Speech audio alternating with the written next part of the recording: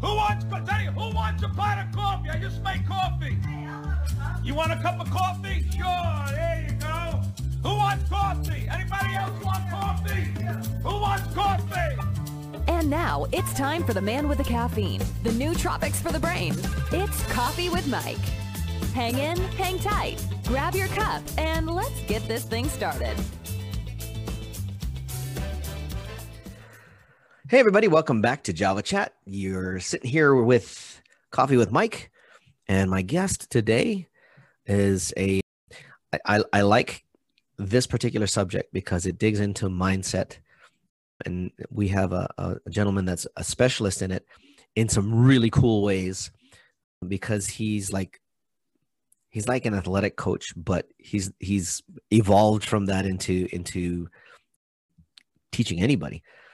But his history, well, I'm going to let him explain a little bit more of his history, because he's coached some pretty phenomenal people and a lot of mindset in and around that. So I'd like to welcome to our podcast, Christian Straka. How are you, buddy? I'm very good. Thank you very much for having me on your podcast. I appreciate you coming in and sharing your insights and your expertise. Give us a little bit of background on you, my man. Tell us a little bit about who Christian Straka is, where you're from, what you've been up to, and how you got to where you're at today. Yeah. So who is Christian Straka? That wasn't the philosophical question yet. We'll get into that one later. Exactly. You know, I am originally Czech. I grew up in Germany and then in Spain. I basically had tennis as my main focus since I was a little boy. Mm-hmm. And it was my big goal to become a professional tennis player and make it to the top. Nice. Eventually, I had to stop early in my early 20s because of an injury. I had surgery on my shoulder. And then thanks to my mentor back in the day, I then actually transitioned to becoming a coach, a tennis coach, very early on, much earlier than, let's say the average coach who starts maybe in his 30s, 40s, starts to coach. In your 20s? I started, in my early 20s already. How was that, dude? I mean, you're a coach in your 20s. You're trying to coach people. You're up against 30-somethings that have more experience. I mean, how do you deal with that? Well, I was very fortunate in so many ways. My mentor then stayed my mentor, and he didn't just coach me to play, but then he continued coaching me to coach. Nice. So that's a very rare situation to be in. Absolutely. Where you don't just, learn to teach because you go through some, coaching course on the weekends or for a few months or whatever. But he was actually teaching me to teach for 6 years every day. Really? Multiple hours. I was next to him on the court, and it's kind of something that I don't personally know anybody who went through something that I was allowed to go. That's fair. Well, in the sports realm, that's extremely rare. In the business realm, it's not so rare. But in sports, I've never heard of that. Actually. Yeah, exactly. Me neither. To this day, I've been doing it for a while now, and still I haven't met anybody who was as lucky as I was. So, from an early stage, I was just able, also because of where I was coaching, which was in his academy in the south of Spain. It was one of the best academies in Europe. And I was coaching a whole breadth of athletes, from young kids to amateur athletes to just recreational players in their 70s to young, ambitious college players to full-on professionals. So you really learn to teach in so many different ways, because you need to teach something different to each one of those people, obviously. Sure. So, that's kind of how I grew up. And then when I, got into my late 20s, then I lived for 12 years in Spain already. And then I moved away for a brief moment to Germany back with my wife, but then decided Germany isn't quite for us anymore. And we moved here to Los Angeles. Oh, so you're here in the States? 10 years. Yeah, I'm in LA. Exactly. How long have you been? 10 years now. Oh, goodness. Well, that's cool. Yeah. And in that time, you've just continuously been coaching. Yes, I mean, that's what I do. I coach for the past decade. I have shifted my focus to not just coach tennis players, and not just the physical or strategical aspects of tennis, but to the mental aspects in terms of how to take advantage of your attentional skills, how to deal with challenges. And that had evolved into just coaching athletes and developing these skills. And that's really what I do now. So I work with my own company, Mindsize. I work with Adidas as their mindset coach. And with who? Everything With Adidas? Yeah. Exactly. Damn, dude, that's cool. So it's exactly what I enjoy doing, what I love doing, and I'm doing it every day. In contact with a lot of different people from all walks of life, and all have basically what you were mentioning at the very beginning when we were talking. They have the same goal in mind. They want to become better humans in whatever capacity that means for them at that moment. Yeah, that's a big thing with me, especially right now. With your coaching, obviously, you mentioned that there was an evolution from the physical over to the mental. Where did you start noticing that was a necessity, and how did that kind of transition? I mean, where was it? Just an aha moment, or was it one of those deals where you started noticing different? Because you said you had different levels of professionals in tennis needing different things. I mean, was it through that, or was it how did that work? Yeah, it was a combination of my own experience, noticing where my limitations were, which were much less physical and much more mental when I was a player. Yeah. And so I know by experience what it's like if you're playing well and you're like just mentally, in flow, so to speak, or if your mind's playing tricks on you and you become anxious, nervous, afraid, or you are neither of those and you're just distracted the whole time. Right. And then as a coach, I realized that that's not unique to me. Basically, everybody's going through that. And it didn't matter whether those players that I was coaching were professional athletes, or whether they were ambitious juniors, or whether they were, older adults that are playing recreationally.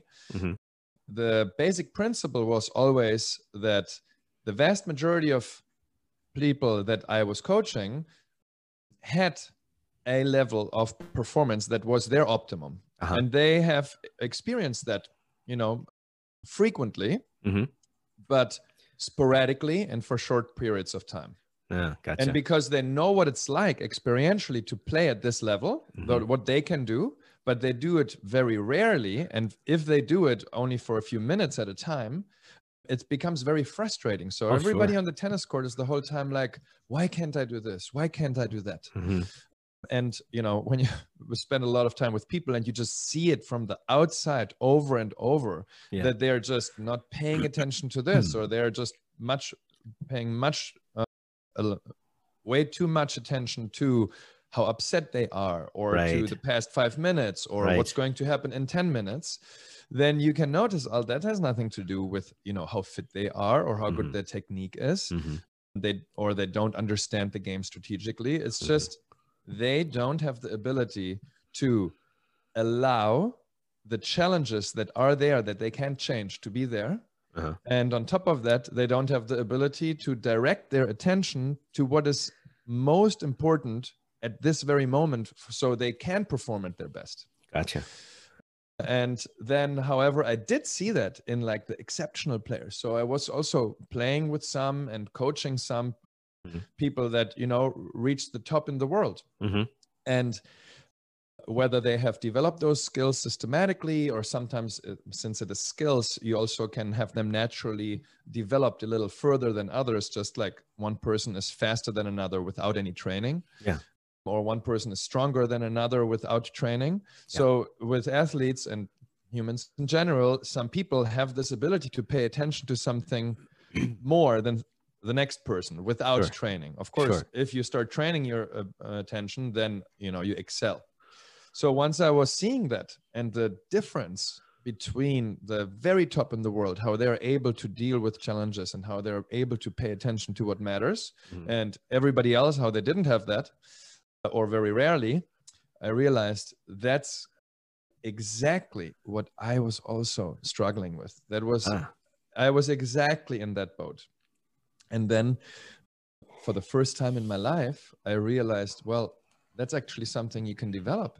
That was like the big game changer for me. That was an aha moment. Sure.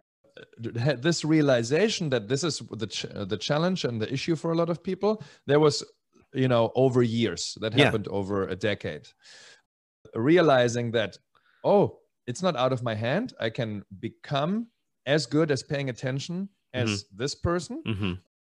Once I realized that, I dedicated my entire life to developing these skills. And once I got to a degree where I was like, oh, this is different now. Then I decided that's what I want to teach. That's what I want to help people to get to, if they, you know, if that's something that they feel like they want to improve at. You found your zone and you said, okay, I know what the zone looks like. I know what it feels like. Here, let me show you. Yeah, exactly. I love it. So you've been coaching for how long now?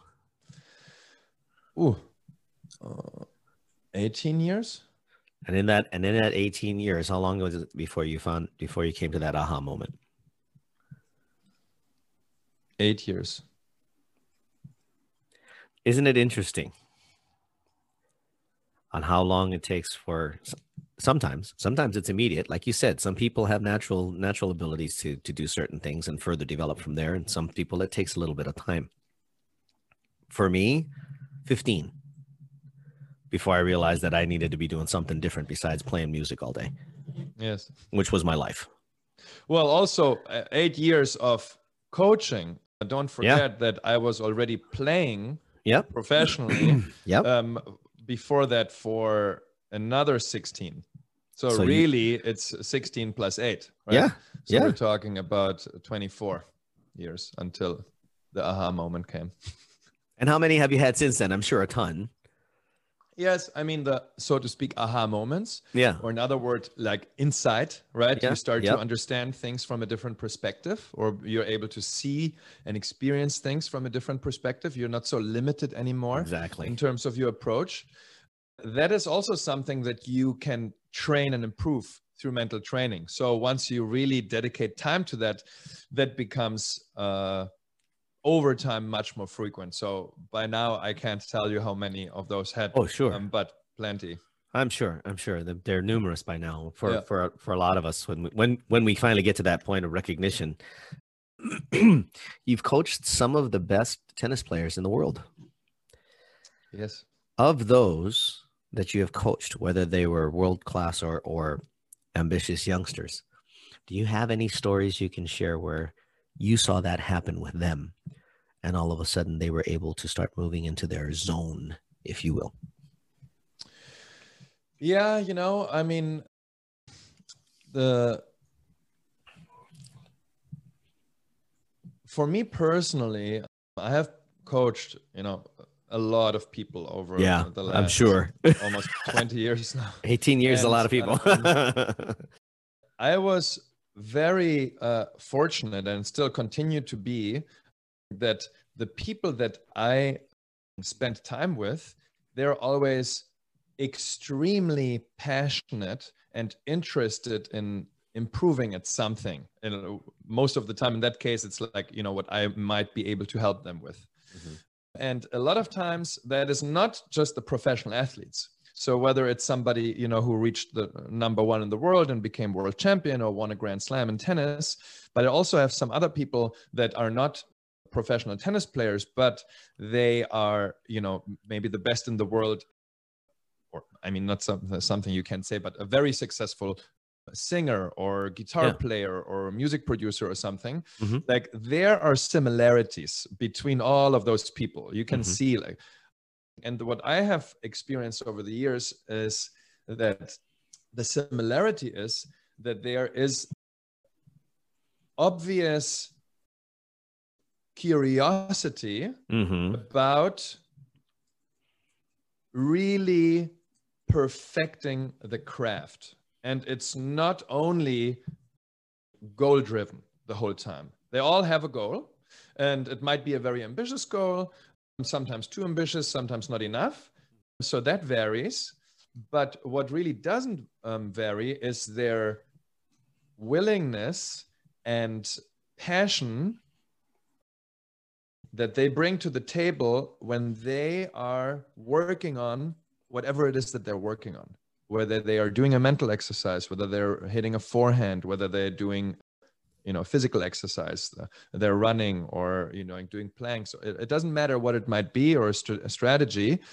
There is such an interest and passion and like really paying attention to that their mind is not going off and just wanting to already achieve it. Somebody becomes like they really have that tunnel goal, vision. Yeah. and they can let it go. And now they only pay attention to what really matters most. And that is what allows them to achieve that goal actually quicker or in the first place compared to other people. That's huge. I think and we've heard this from a few of our other guests, that passion, resolve, commitment, things of that nature, these are the things that are necessary in order to reach the zone or the goal that you're looking for, even if it takes multiple steps to get to that goal. You just mentioned another little tidbit there, is like when they get really focused on taking it one step at a time, eventually they do make it to the goal. Who's your most memorable of all the clients that who's the one that you remember the most?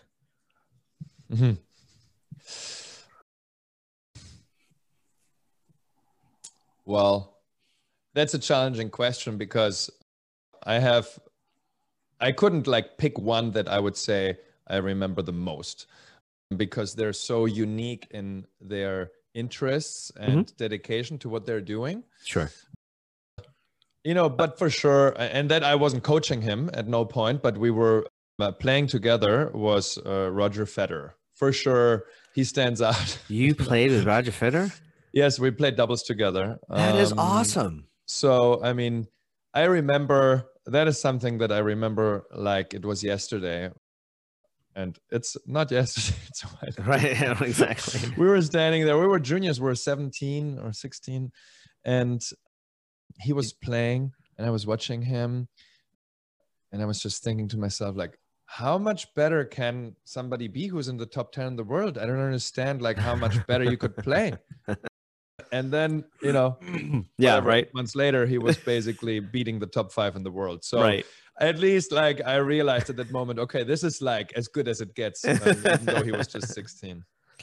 What's he like in real life? Is he real cool? Oh, he is the nicest person. He's very goofy. He's just cracking jokes the whole time.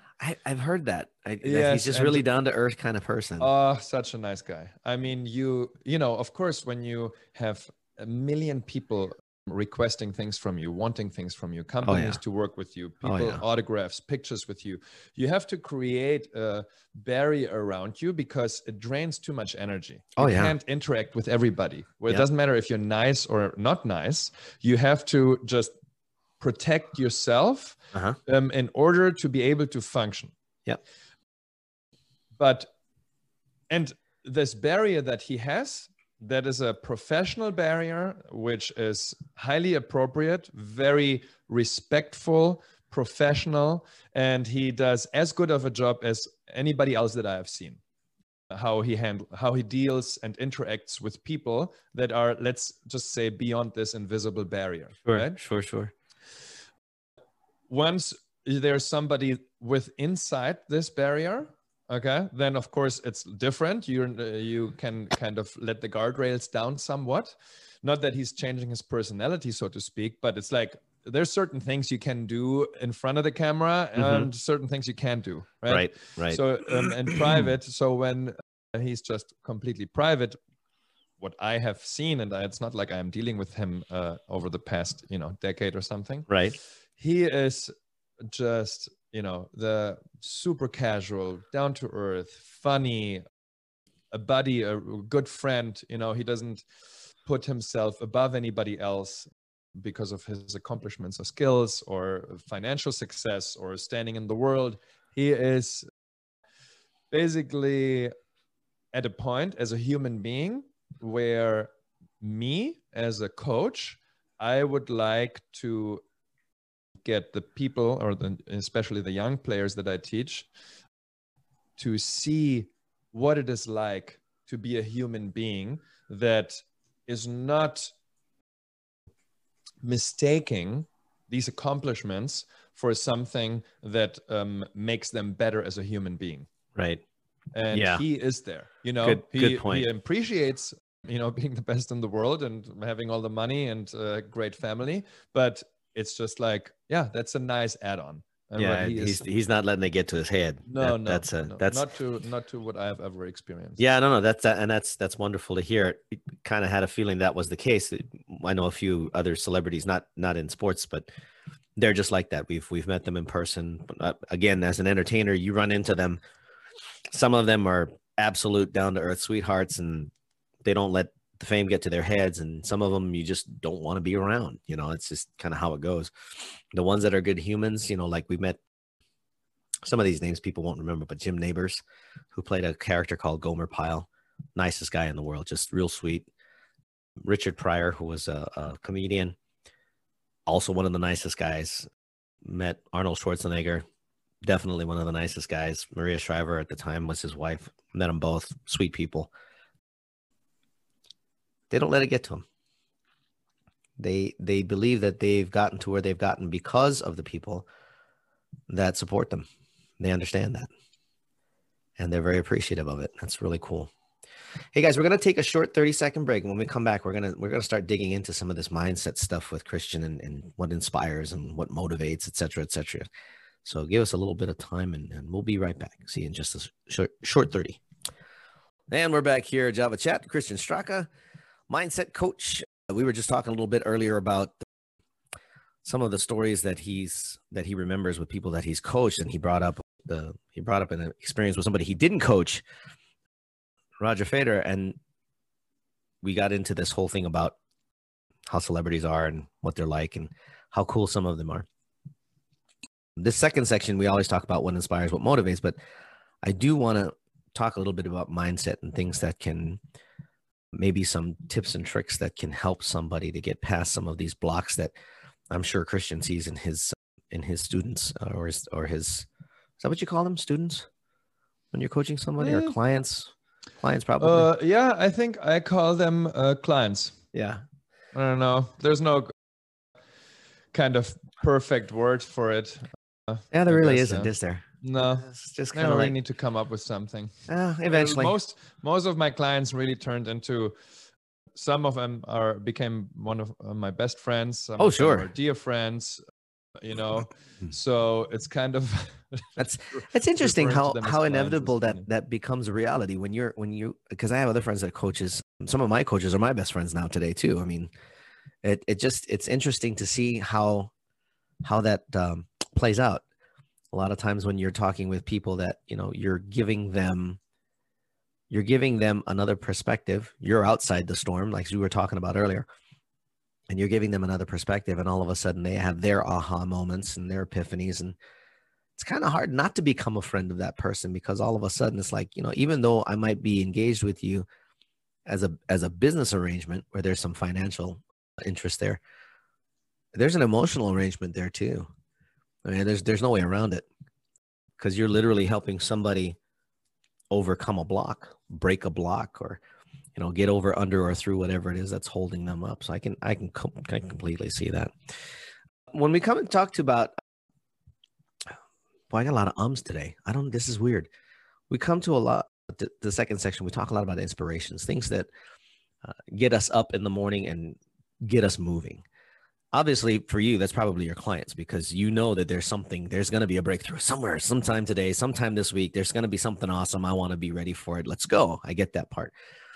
What other things inspire you? What other things get you up in the morning or keep you moving throughout the day? Especially, like, you know, there's that nice, warm, sunny time in the afternoon around 2:00 when nap time starts calling. And, you know, I usually grab another cup of coffee, but that's different. What keeps you moving? What motivates you? Like, you had your mentor. Who else? Anybody else that you've ever followed or mentored you, or anything that you've read or anything of that nature that has helped you to just like, hell yeah, I'm in the right place. Let's keep going. That's a great question. And I'm really surprised every time, you know, I do a fair amount of these conversations and podcasts, and every time, like, I get asked questions that I have not been asked before, and every time I'm saying, "This is a great question." This is another one of those great questions I haven't been asked yet. This is a reflector. This is one of those reflection questions. This is why I do it. Is because I don't think enough people do, and yes, it's pretty awesome when they start. Like, you're not the first one to have this happen. Yeah, but I can tell you, every answer has been amazing. Well, what gets me up? I think there's really like two kind of answers that I would give to that. One is really what motivates me, what gets me up, is that I have been fortunate enough and able to do for a living what I'm passionate about. Yeah. And that's kind of what I'm trying to also, you know, give to my friends and clients, this perspective of like, they can do what they are passionate about, or they can incorporate things that are passionate about. And then you're doing things throughout the day that are enjoyable for you, and not only things that are tedious and you actually don't want to do. It's hard work and no fun. And then hopefully further down the road, you know, you're going to make money from it, or you're going to have some recognition or some other form of success. Yep. But if everything that you're doing, you're always experiencing as unpleasant, only to have the end goal be something pleasant, that's kind of not a nice way to go through life from my perspective. And not as fulfilling. Agreed. There's a lot of people that might not have that luck to be in a situation where they could maybe choose what they do, right? Because of the life circumstances that they're in. Yeah. But many people do, and they don't realize it.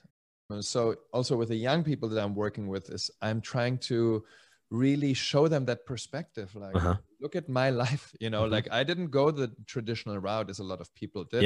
Yeah. And I've gotten to a point where I'm really content, because most of the day I'm doing what I truly love. And that is doing sport and sharing with people these experiences and skills that they can develop. So I'm using them myself. And while I'm using them and I'm explaining what I'm doing and sharing with them how they can do it, they're improving these skills also. And these skills allow them to perform better in the moment of whatever they're doing. And they also allow them to be healthier and happier human beings outside of, you know, whether they're working or doing sport or whatever. Sure. So that is really what gets me up in the morning, is that I am able to do what I enjoy. I'm doing enjoyable things most of the time throughout the day. It's a lot. I have a really busy schedule, but it's not something that I, you know, dread. I'm not like, I have to do this today, and I have 10 hours of work today, and I have 5 hours of this. It's like, no, I don't even think about that at all, because all the things that I'm doing are mostly enjoyable. And then I do things that are not enjoyable in the moment, but they are good for me in the future. So, you know, whether it's drinking, how much am I drinking? I think it's like 6 to 9 liters a day of water I drink. Okay, so maybe it's not the most enjoyable thing, but it has a very pleasant effect on my body. My body feels much better if I drink like this throughout the day. Right. So things like that. So it's like me drinking 6 or 7 cups of coffee. It doesn't necessarily do my body. Because it's with coffee here, I thought I'm going to bring my coffee too. I have also drinking coffee. So, and then the other answer to your question is like, who has inspired me, or what have I read? Yeah. So actually, like to read a lot about from teachers that are teaching what I teach, but back in the day, kind of. So within the mindfulness world, a lot of times that actually is people, you know, that are Buddhist teachers, whether it's Zen Buddhists or whether it is Theravada Buddhists, or, you know, from the Tibetan traditions and so forth, and history books actually about Indian history and history from Japan, but everything into kind of mental development aspects. Like all the books have this in line, that it's basically somewhat historical, but then it also always talks about the same theme of how you can develop these skills. And by exposing myself continuously to other people that have, you know, developed insight to a degree that most other people haven't, and they have their own language, so to speak, it opens up my perspective continuously, you know? Yeah. And so that's people like Ajahn Chah. It's people like, or from nowadays it would be, like, for example, Eckhart Tolle or Joseph Goldstein, Shinzen Yang, who's my mentor. Then also from back in the day, or Bhikkhu Bodhi. He has written a lot of books that are quite dense and very educational. These names are also familiar. Yeah. And they all have to do with mental development. Yes, exclusively. It's I enjoy reading fiction very much, but really over the past decade, I have maybe read, I don't know, a handful of books that are fiction, and everything else is nonfiction. Yeah, no, that makes sense. Most of my books are nonfiction, self-improvement, that kind of stuff, or, you know, things in marketing, et cetera, because of our agency. I have to stay up on top of stuff. Some of them are a little bit, you know, I have to, but I've been pleasantly surprised by a few of them that, as much as I had to, I ended up wanting to, and it was actually pretty cool. What would be one of the best things that you could say is a good, what's the word? Something good to do when somebody finds themselves in a block. If they, like we were talking about that earlier, that you help athletes figure out how to get past things when they're too focused on the wrong things, when they find themselves running down the wrong road. What can somebody do to shift? Yeah. Get out of that. I mean, the first thing is they need to want to shift. If you don't find yourself in a position where you have any motivation or desire to shift, then you're just where you're at, you know? You gotta, in other words, you gotta suffer for a little longer until you get to that point.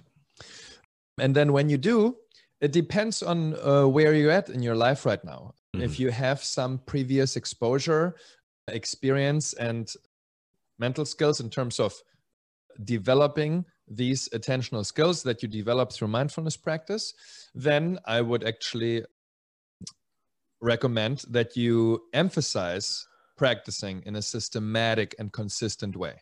A lot of people in the world by now have a good amount of experience with mindfulness practice, but they just don't do it. So it's not about like, I don't know what to do, like, how does this work? They do know how to do it. And even if they don't, maybe, you know, just get an app, just get Brightmind or Headspace or Calm.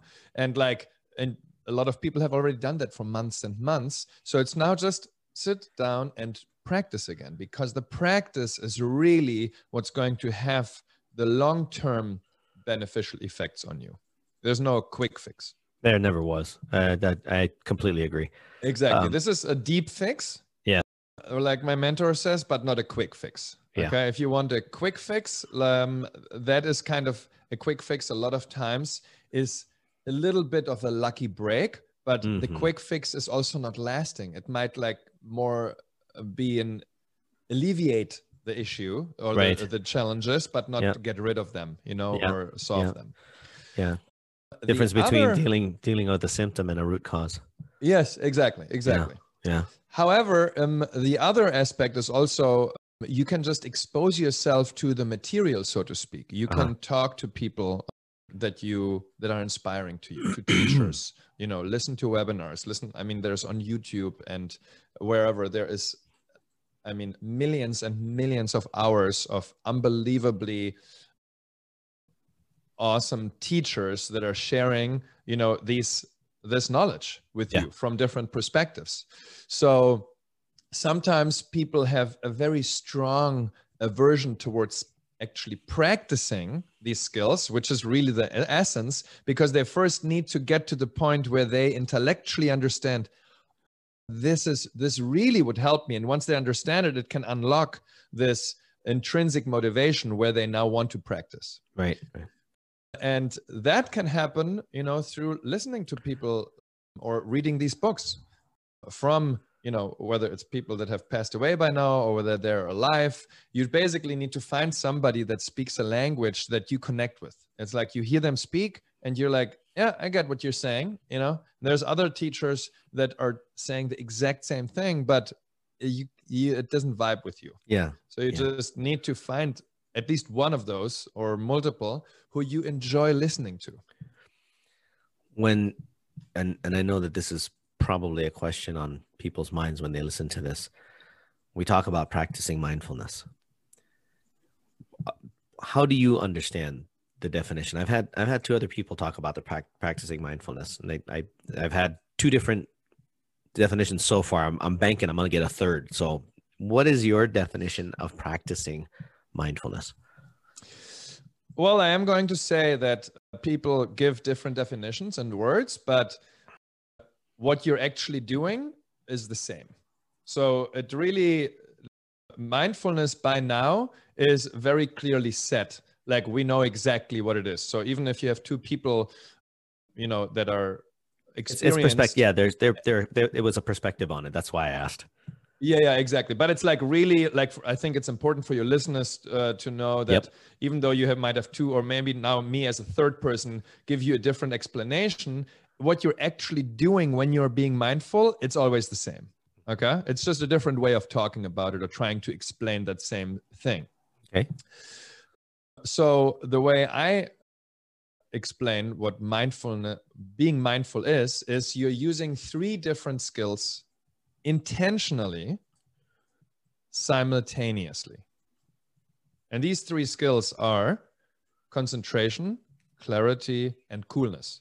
So the first skill is concentration, is your ability to pay attention to whatever you want to pay attention to for however short or long. It can be your breath. It can be what's going through your mind.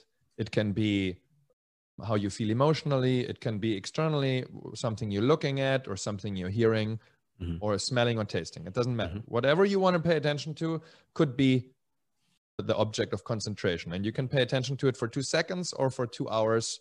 It's up to you.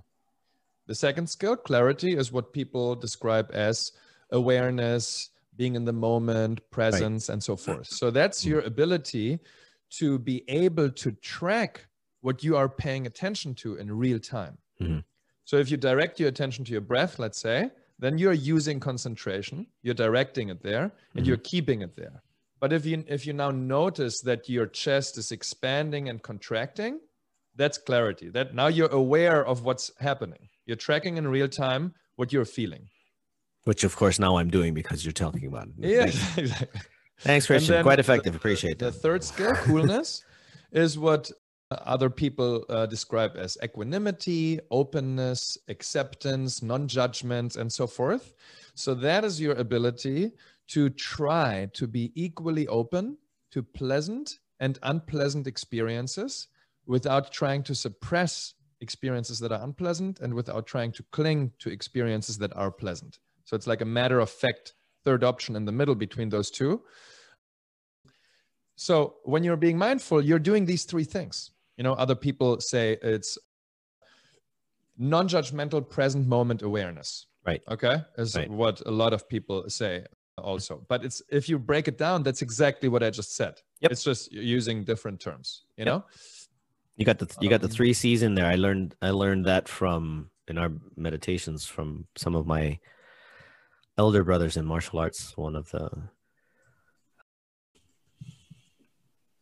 Si Hing, I think he was at the time.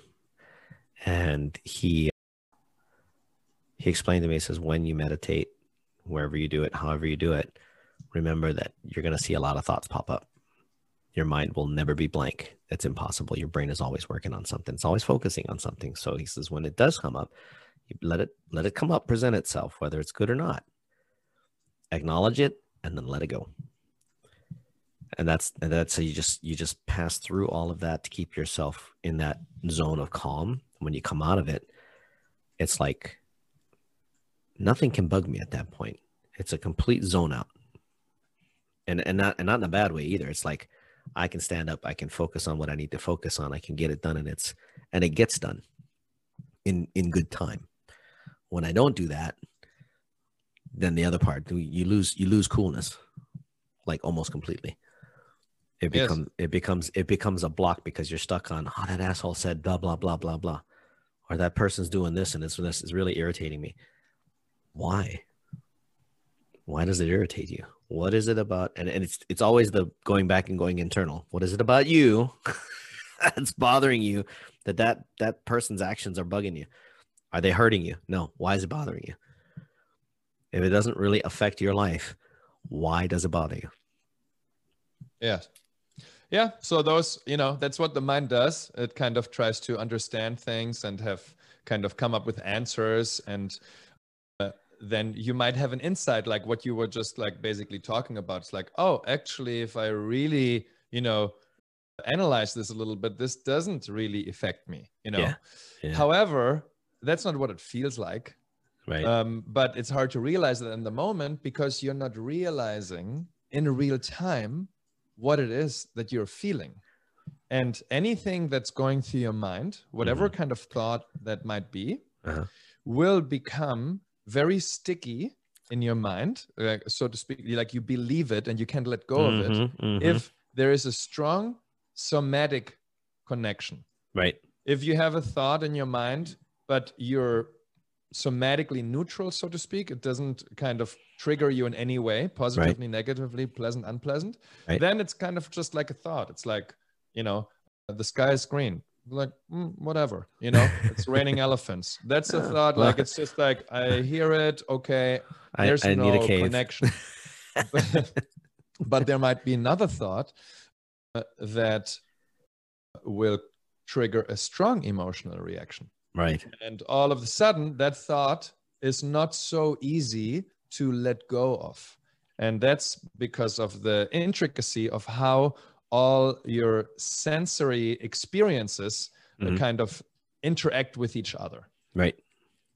When you're looking at that from a sports standpoint, where do you see that apply? If somebody's trying to perform in a zone, where does that come in?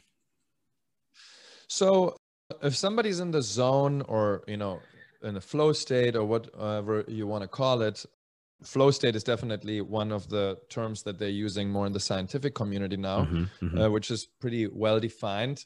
And it includes multiple skills that are working at the same time. Also, one of them is, for example, decision making. Another one, so if you're not needing to make decisions, you're not really in a flow state, so to speak. Okay, it might be another state that's also very pleasant, but like the flow state nowadays by Csikszentmihalyi has been defined as, you need to be needing to make decisions. You also need to be performing just above your optimal performance. If it's too difficult for you, you won't be able to enter it. If it's too easy, you won't be able to enter it either. Got it. However, 3 of those flow skills within the flow state are the 3 skills that I just talked about. Right. And so another way to look at it is when you're in a flow state, then one thing that's happening is that concentration, clarity, and coolness are at least momentarily significantly elevated. So you're much more concentrated, you're much more aware of what's happening, and there's much less resistance towards your current experiences. And those 3 skills can be elevated also if you're not in a flow state.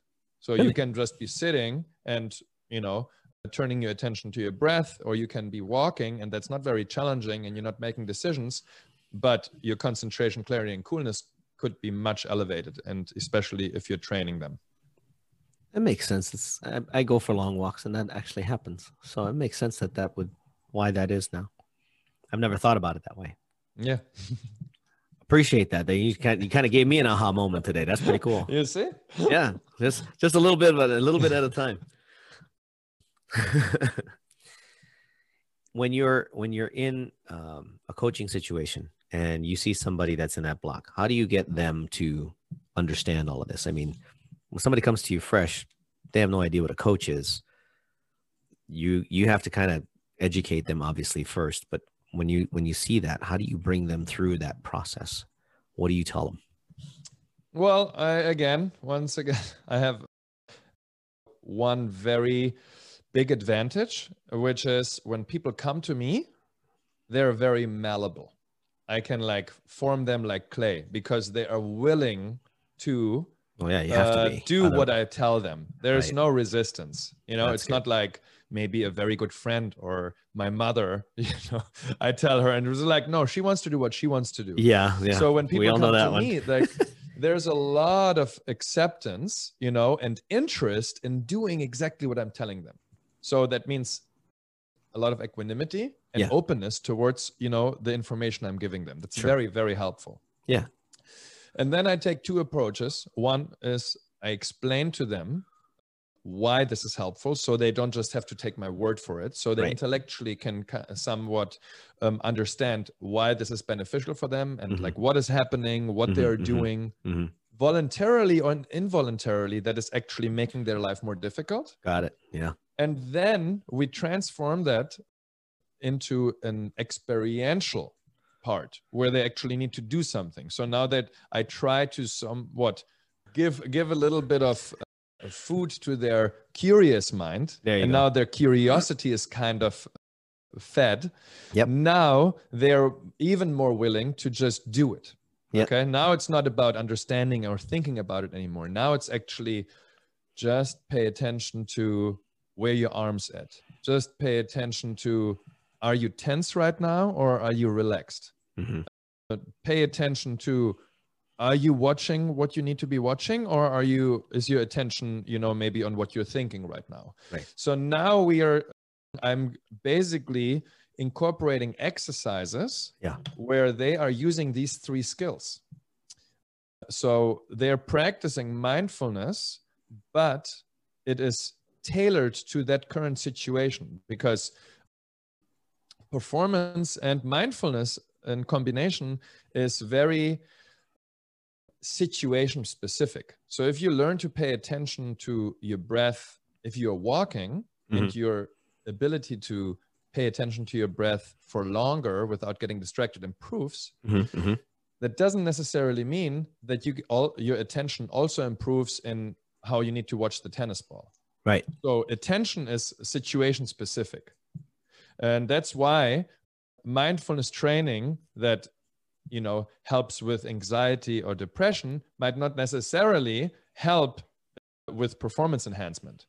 Of course, there's some overlap. Yeah. And of course, if you're less anxious, you might perform better, but it's not that specific where you're like, oh, I am better at paying attention to this and that right now, which I need to do.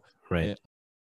So we are doing situation performance specific mindfulness exercises during the physical exercises. So it's always a combination of physical and mental training. Got it. Are you only coaching in the sports realm right now, or has your practice gone beyond that? But I always use the athlete's mindset, so Sure. to speak. Sure. So even if I work, with Netflix and I give like a workshop for them, or with Facebook we did something, then it's always kind of the sports aspect that I bring to the table. And there's just a lot of interest in that. And there's a lot of other people that are amazing at, giving a different perspective and approach. So that's what they should do. And I kind of try to stick to like, this is what I have spent my life on doing. Yeah. And if people, and a lot of people are, and some people aren't interested in how the sports mindset and techniques and you can leverage for your life, maybe even if you're not doing sports, Right. Then that's where I can help you the most. And if you're more interested, in something that is completely unrelated to sports, what I teach will still help you, but it might not be so interesting to you. So there's, other coaches that are unbelievable that you want to kind of listen to. So when you're out in the corporate world, since you've mentioned Netflix, Facebook, and I think you're still on with Adidas, if I remember correctly. What's that like? I mean, what kind of response? Because you said you get a lot of response that's in the positive and some not in the positive. No human is the same, obviously, but I mean, what kind of response do you get from those people when you're doing or sharing your perspective as far as the sports mindset and things of that nature? Are they catching it? Is it something that they really pick up, or is it something that it takes a little bit of explanation, or how does that work? Yeah, I mean, it definitely takes a little bit of explanation, but also not too much. That's once, basically what I explained here a few minutes ago with the 3 different skills working at the same time intentionally. And once people realize that these skills are not skills that they need to kind of conjure up from nothingness, they already have these skills. Everybody has these skills. Nobody is never aware. Nobody can never pay attention, and nobody is always reactive to everything. So everybody has these skills, and they're active in certain moments more and in certain moments less. But what people do rarely is that they use these skills on purpose. Right. So once they realize, like, oh, I already have the skills, and now I use the skills, but sporadically and unintentionally. And now all I need to do, so to speak, is start to use them intentionally and systematically. These skills will improve. It's just like running. Like, everybody who is physically healthy and doesn't have any disability can walk and run. But if you are just walking and sometimes running a little bit, just as life requires it, you will never become faster, and you will never be able to run longer. If anything, it will actually decline over time. You will become slower. You will be able to walk shorter distances. Right. So, but even if you're in your 30s, 40s, 50s, 60s, if you start to develop your ability to walk and run, which you have in a systematic and consistent way, you will be able to run a 5K, a 10K, a half marathon, a marathon. Like, there's no question that you will be able to do that if you put in the time. And it's the same with these mental skills that everybody has. Yeah, I just had that type of conversation with one of our guests, who's a spiritual guide, breathwork therapist kind of person. She's run a couple of marathons, and same path of thought. It was, getting into it and doing it. Never thought that she could. She mentioned that her most memorable was the Chicago Marathon. She had issues. I don't know if it was chronic injury, or if it was just not able to perform at level that she believed she should. And coach said, kill it. Let's take 3 weeks off, And then right at the time of the marathon, she jumped in and had her fastest time ever. And what you're saying there is just kind of like, I'm hearing in her head, I need a break. And because she was training. And now it's like, okay, I can't, if I do any more, I'm going to really hurt myself. And then got out there and blew the doors off of the deal. And I think that's a part of practicing mindfulness. Correct me if I'm wrong, is knowing when you need to step out. Your body only can handle so much. Like you said, it needs to be trained if you want to do more. Any skill needs to be trained if you want to do more, but you also need to know when to take a break. And I think a lot of people forget that part because they get into the grind and they think that's the flow state. And it's like, no, at least not in my experience. It hasn't been that way. There have been times when I've had to take off a whole week. I didn't like it, but I came back next week with a fire that nobody could stop me. Yeah, so you're bringing up an interesting point, and that's starting to be quite subtle. But like, I would not say that, being mindful means that you can make better decisions, or you're making better decisions because you're mindful. Mm-hmm. However, there is a very strong connection, which is the more mindful you are, the better informed your decisions will be. So if you are not mindful, let's just say, and the guest on your podcast is running and they are not turning their attention, let's just be super extreme. Okay.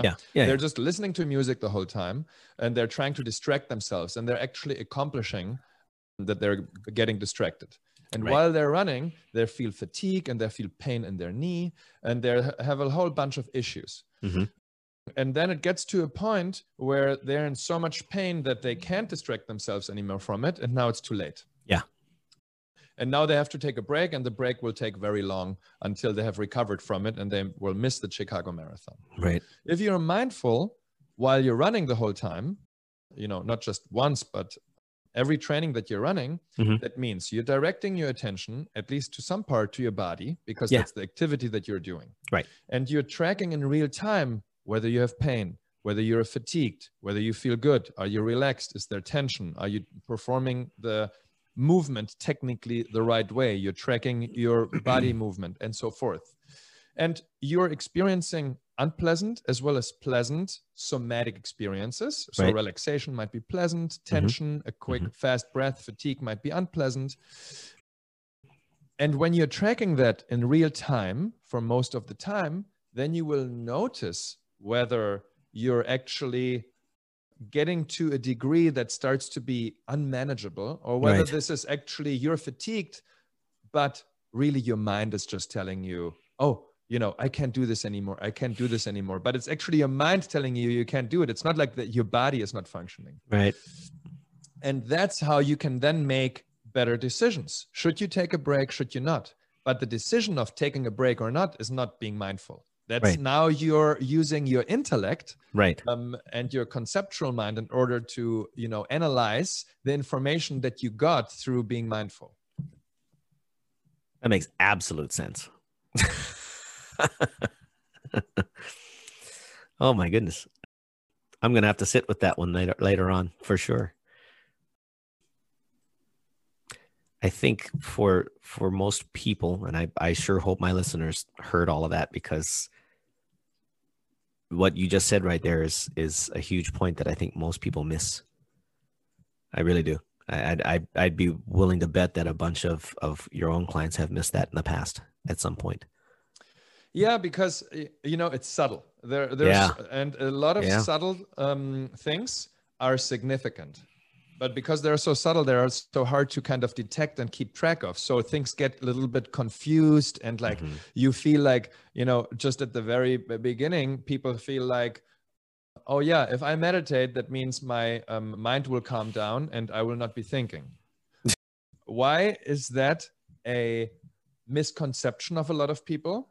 It is a misconception because when you actually meditate for years and years and years, the effect of it eventually will be that you will experience some periods of time where there will not be thoughts in your mind, and you will notice silence in your mind. That definitely does happen, but it is an effect of many years and hours of training. Just like if you train running, eventually you can run a marathon. Yep. But it's not what you're doing right now. When you start to meditate for the first few years, what you're noticing is actually that your mind is much more active than you ever thought it would be. So there's this contradiction. And this is how a lot of these things, if you start off, become very confusing, and there's a lot of doubt, and you think you're not doing it right, and there's just misconceptions because of lack of information. You just haven't talked to enough people, you haven't read enough. So it's very normal. It just certainly haven't practiced enough. That's for sure. Yeah, that same thing happened to me when I first started meditation. I started realizing my head was full of a lot of shit, and getting to the point of quieting all of that down it took a few years. I mean, it's even to this day. I mean, my mind's still active as all get. What was that one meme? Your mind all day, dead. As soon as it's time to go to sleep. Oh, by the way, here's some philosophical thoughts that I was thinking about sometime today. And you're just like, no, not now, please. I just want to go to bed. It's hilarious how the mind works.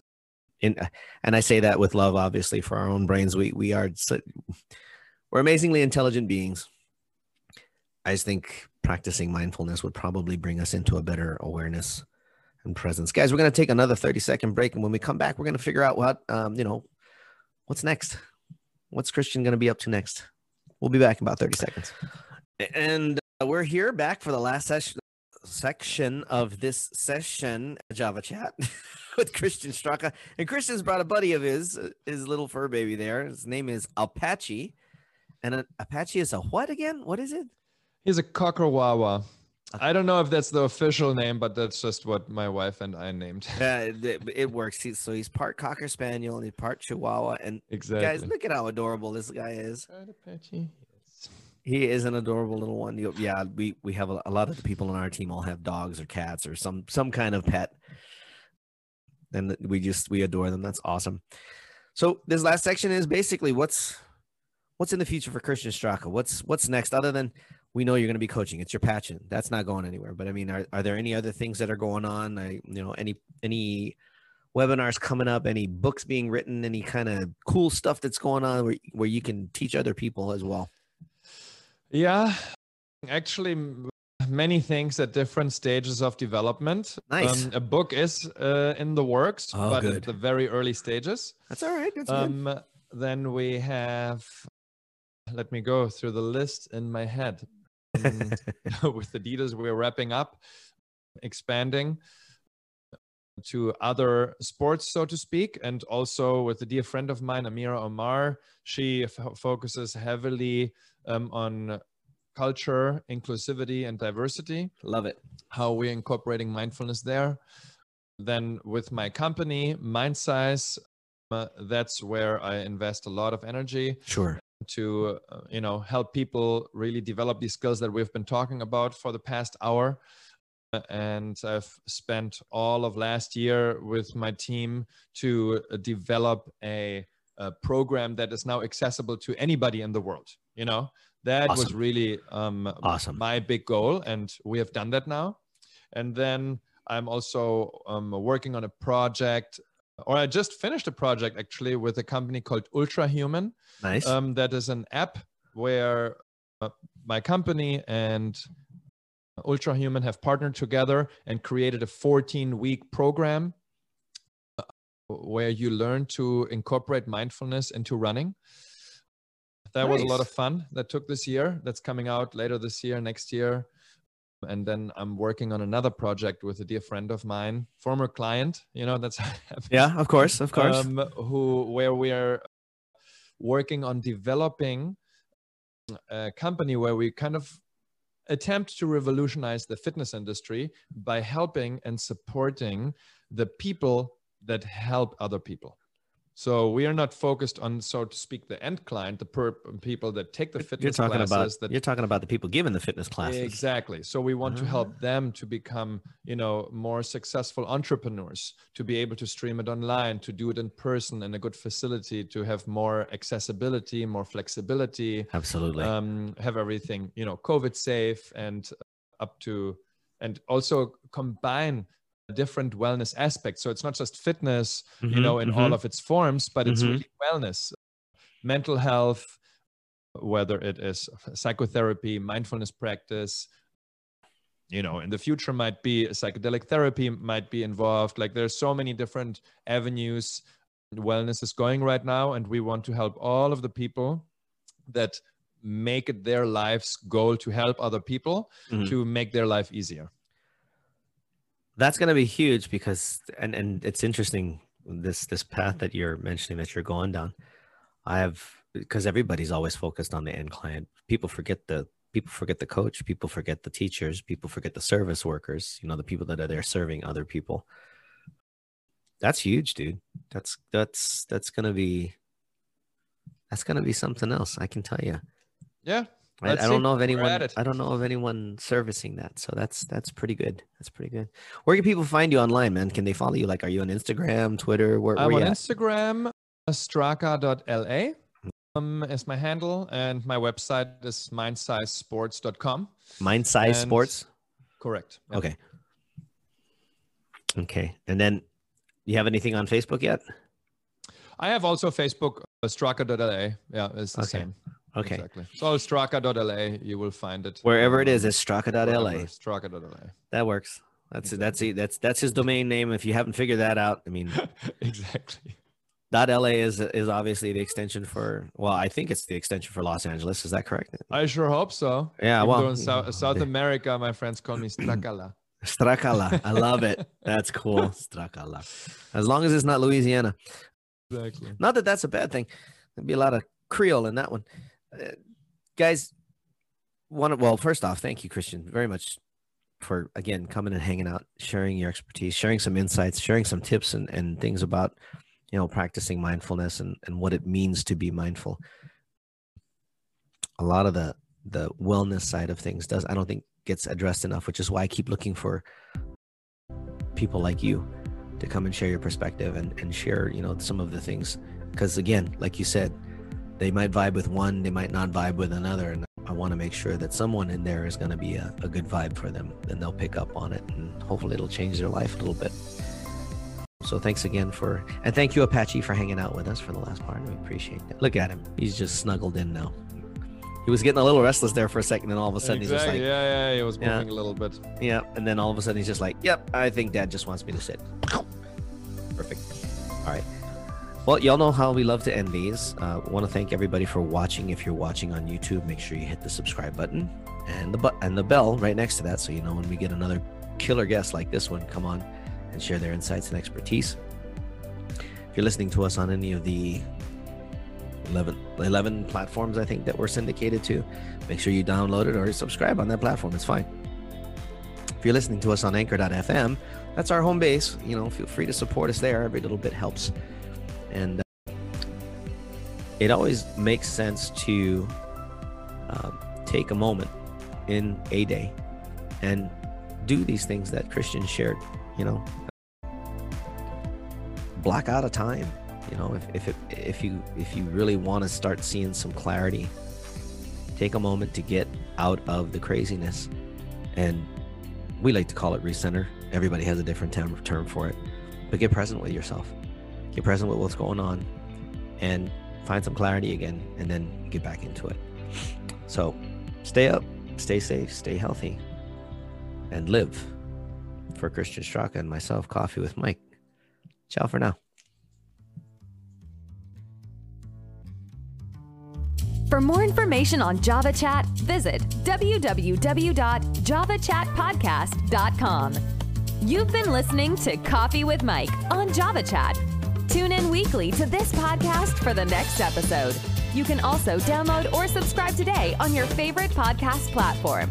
A production of Oasis Media Group, LLC. Located in Las Vegas, Nevada.